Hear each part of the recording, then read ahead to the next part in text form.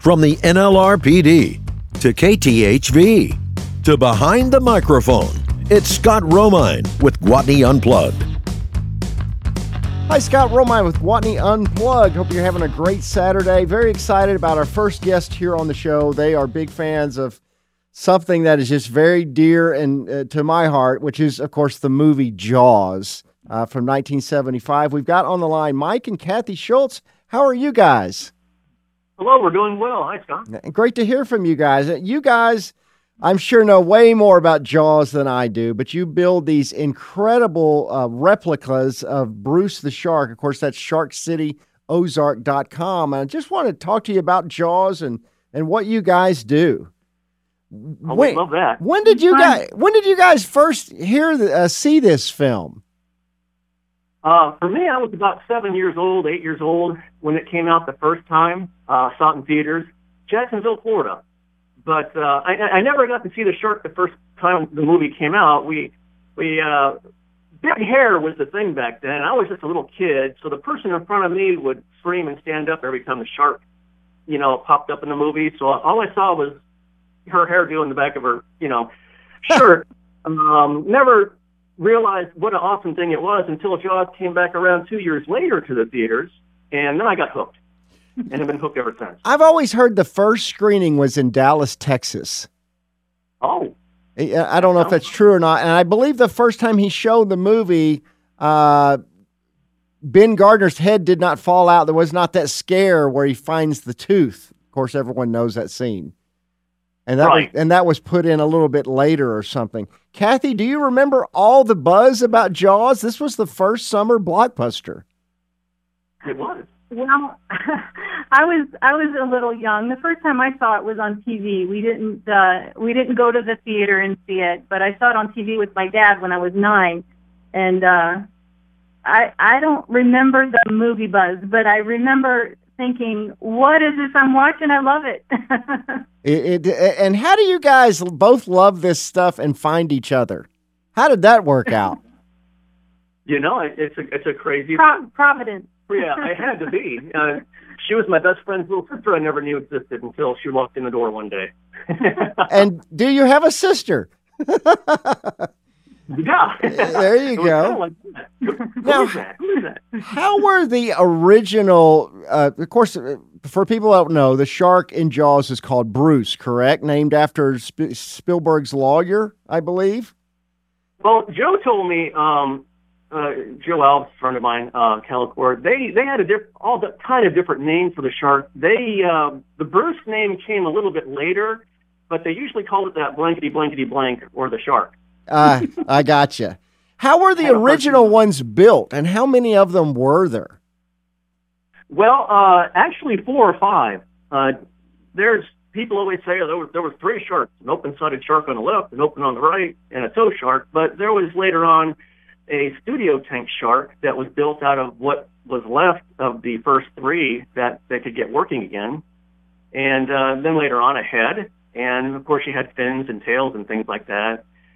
Quite a few. It was literally a different shark or a different skin or a different paint job every single scene in the movie.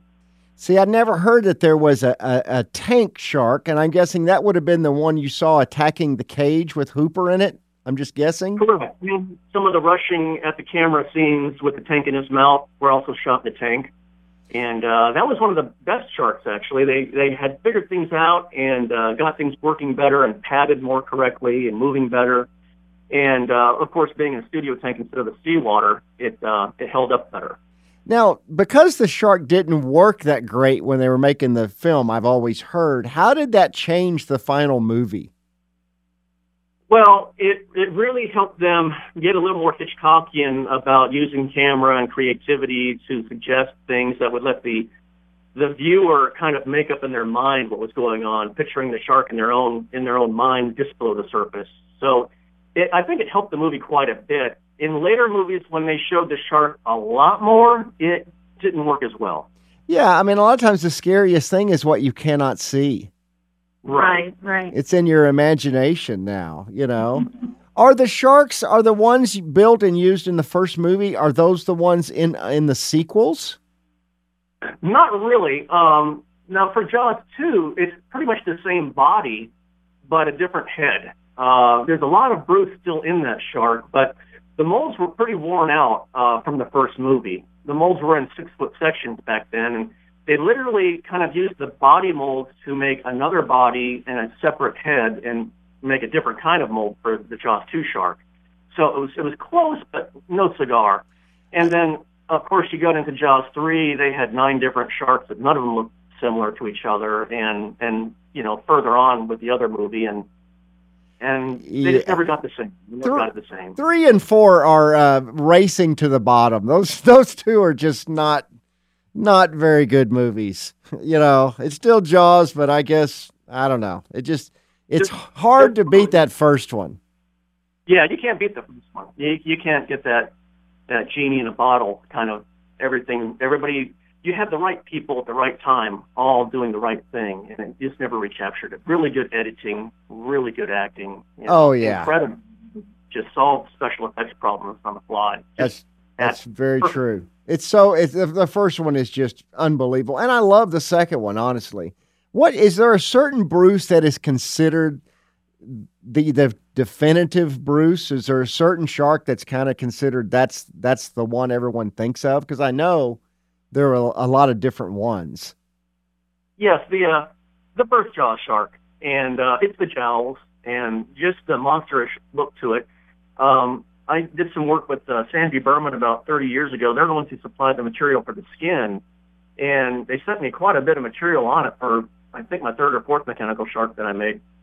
And with this skin, it's very hygroscopic. It absorbed water, and it never would retain its shape very well. So you ended up with a really monstrous-looking shark at the end, especially the end scenes, where the skins were just completely waterlogged and repainted a dozen times over just to get whatever scenes they could in the can. And it was that swelling and, I think, not bagginess, but misproportioning around the face that just made it look more like a universal monster than the real shark, you know. And I think that's what really did it. They tried to copy that for Jaws 4. They used a foam that absorbed water for the skin of the 4th shark because they wanted to recapture how the face would expand and swell and just kind of get more monsterish than sharkish. And I don't think they got it perfectly like Jaws. You never can recapture that first. Did they actually blow up one of the prop sharks? No, they just had an exploding head. It was a foam rubber head that they had to kind of buoy and weight down, and actually used dynamite on it and a lot of red paint. I guess they did. Hey, whatever happened to all the original sharks from Jaws? I know one ended up in like a junkyard on a pole or something somewhere in California, I think. Well, they've all rotted away. The molds were used for ride sharks. Universal's not known for taking care of their props after the film is in the can. Everything was left to rot. The Orca actually rotted on the back lot and sunk, and they pulled it out and bulldozed it. You know, I know that upset Steven to no end. Really got mad with them for doing that. Everything's pretty much lost. The last few things I know of that survived, of course, were the junkyard Bruce, which has been rescued and restored by Greg, and will be in the New Hollywood Museum, actually revealed this year. It's a fiberglass hole from the original molds that used to be on display in the back lot. So that's going to be neat to see the restored sculpt of what Bruce was intended to look like before he got all swollen and waterlogged on location and with the rubber skins. And when you say Greg, you mean Greg Nicotero, right? The Walking Dead guy. Greg Nicotero, yeah. Yeah. Quite a few of our sharks, actually. We're talking with Mike and Cathy Schultz. They have Shark City, Ozark. They build these incredible replicas of the shark from Jaws. I wanted to ask you guys, have you ever ventured into the water or got interested in scuba diving or doing anything related where you might see real sharks? Well, as a growing up, because I was so into sharks, I was always catching sharks, hundreds of them. I would attend shark fishing tournaments and studies on ones, and I was dissecting them so I could learn what made them tick. Just always had a passion for the sharks that were in the area in Florida where I used to live, and learning about them. And then, unbelievably, as I'm growing up, they started to become less and less the the bad guys, and people started, passing laws to save them and take care of them and treat them right. So always been into them. Oh, yeah. I mean, I've dove with sharks and swam with sharks, and I mean, I totally get that. In fact, I went out to the Monterey Bay Aquarium when they had a great white on display, and they said that when a great white is on display, our attendance is tripled. And I think they're the only ones that successfully have had a great white in captivity 4 or 5 times, but it's been quite a few years since they've done that. I think ultimately Jaws did more positive for sharks than negative, even though you could say that he's portrayed in a negative light, eating people constantly. But wouldn't you think that it really has contributed to conservation? That's what Wendy thinks. We spoke in, I believe, Jaws Fest 2012, Wendy Benchley. And she feels that, yes, the movie, did demonize, but it raised everybody's awareness quite a bit to, these great animals and what they are, what they really did. Back then you only had fishermen telling you these things jump out of the water, and people would see the movie and go, oh, that's fake, they don't do that. And now, of course, they've got 4 sequels to Air Jaws showing that white sharks do jump out of the water. And people are amazed by them now, and they're seeing that, you shouldn't play with them and pet them and swim with them because they do have mouths, and if they have a mouth, they can bite you, but they are magnificent. They're not trying to hunt you down and kill you. They're like any predator, like any tiger. If you treat a predator with respect, you get to keep your fingers that day and some really great memories or photos. So you mentioned a Jaws Fest. So there's enough fans of this to support an event, I guess, once in a while. Where is that held, and what's that involve? They seem to come every 3 or 4 years. It's just something usually thrown together by the fans, usually Martha's Vineyard. Last one I was at was 2012. I couldn't stay for the whole thing, had to get back. Sci-Fi Channel had hired us to make a mechanical shark for their Ghost Shark film. Actually was a replica of the Bruce shark. But that's the last one that I know of that I was able to attend. Of course, just about everybody was there that is still surviving that I can think of, right down to, Alexander lives there. Hendricks came and visited.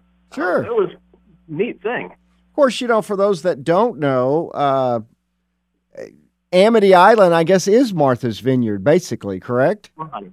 I should have said that. Yep, that's what it is. You can hit all the locations. They're still there after all these storms and all these decades, I should say. And he jumps off the bridge. Jumping off Jaws Bridge. You have to do that if you go to Martha's Vineyard. And you get that lady to slap you. That would be fun. That would be fun, but she won't do it anymore because of liability. Oh, really? Nice lady. Darn lady won't slap folks anymore. Right. Well, a lot of the people in that film were locals, correct? Yes. Yeah. They made use of local color, as they put it. Okay, so you guys build these replicas of the shark from Jaws. What really sets the Jaws shark apart from a real great white? Because obviously it doesn't really look like a real great white. And is that intentional? Well, they did a really good job. A man named Chandler is the man who sculpted it for Joe Alves. And when you see the restored Bruce shark, when they opened the museum in Hollywood that has this restored prop from Jaws, you're going to see what the original sculpt looked like. And the original sculpt was very white shark-like. They did a very, very good job. They had a hard time trying to figure out how the mouth would close without making the cheeks bulge out like a Muppet. So they had to sculpt in some jowls, a little bit of a hinge work like a fish would have, like a bass or a tiger shark. And I think those jowls are really what sets the Jaws shark apart from a real-life shark and all the other sequel sharks. It looks very, very muscular, almost like Conan with the great big jowl, jaws, and looks like muscular detail. And they just never recaptured that monstrous look to it, that incredibly detailed paint job. When you look at the Jaws 2 shark, it was basically light gray and dark gray. You look at the Jaws shark, and it was just spectacularly detailed with blood and gore and little scratches and scars, and every little pore. A lot of detail and thought. They had the right people working on that thing and painting it, maintaining it. Have you ever considered making a 1-to-1 scale? We get asked that about every 2 weeks, and I always tell people if the funding is there, we'll definitely do that. Yeah, that would be quite a project. Tell us about the ones that you build and offer, because you offer like numerous different versions of the Jaws shark. Yes, we sell. Oh my goodness! Over the last 11 years, we've done about 45 different products, all different jaw sharks, all your sequel sharks. I mean, just for the first movie alone, there'll be 11 to 15 different prototypes, ranging in sizes from 16 inches to 53 inches. We're doing a third scale head this year. We've got life-size white shark heads that we make and sell. All the sequel sharks, all in their little mechanical arm stands. It's just a lot of fun. It's stuff that I always wanted growing up and nobody ever put out. Yeah, that's right. I mean, I guess you guys are one of the only people doing this. It looks like an incredibly tedious thing to build. It is a lot of work. Yes, it is. Nobody was doing it when we did. A couple of people have tried and failed, but that's because basically their sharks just didn't nail the look of the shark in the film. A lot of people, when they get into it, they want to do a shark because it's so neat, but they don't do the research and see, oh, there was 4 or 5 different sharks in the movie, then you can't conglomerate them all into one piece and expect it to look right. You've got to do either a platform shark or a coast-led shark. You have to study the material for that particular thing and get it narrowed down. And that's what we've done with the sequel sharks. We've got busts that are 1/6 scale. We've got 3-footers that are full length from head to tail. And, it's just so neat to work on a Jaws 2 shark. Roussette, Scarface is what we call her. And just to paint that burn scar detail, it's just fun. All the years growing up, you just never saw that in any stores. Nobody ever really did it because it's hard. It's a lot of work. With a dinosaur, you can hide seams very easily in wrinkles and scales. With a shark, it's very, very smooth skin, so everything has to be perfect, or your eye will be drawn to it, and it's just not good. Why do you think it is that sharks are so popular? Shark Week is the biggest week every year on Discovery. Everyone loves this kind of stuff, 47 meters down. Why does Universal Studios tend to ignore the top shark movie ever made that started them all? They've shut down the ride. They don't really make any merchandise, and there's no sequels. It really kind of doesn't make sense to me. Well, there's a couple of answers to that. The shark ride's very, very expensive to maintain. Even in fresh water, the skins just don't last, and the upkeep is pretty astronomical. I can understand that there's a bottom line that they have to maintain. And as far as merchandising goes, a lot of people really aren't working with Universal because of their copywriting and their requirements. They tend to want to control the project and have everything done their way. And most of the people I have worked with, Sideshow, and others, they've worked with Universal once, maybe twice, and never go back. It's just a lot of legal loopholes and hard things to jump through. A lot of hoops. I got you. Cathy, what is your favorite thing to do with these Project Sharks? As far as making them? As far as making them, yeah, sure.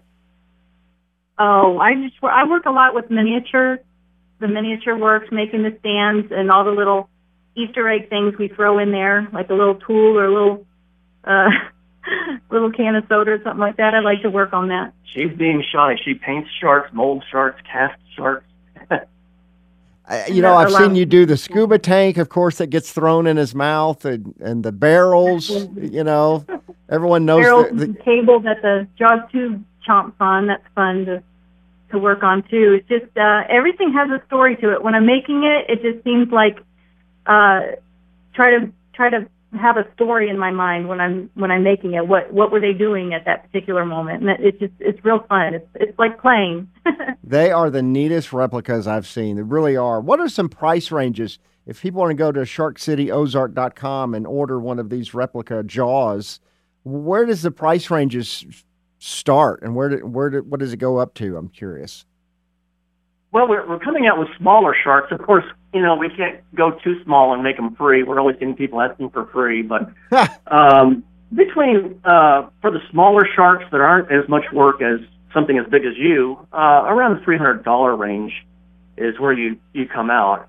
There's just an enormous amount of investment creating these prototypes and investing in these massive molds and machines to make the molds.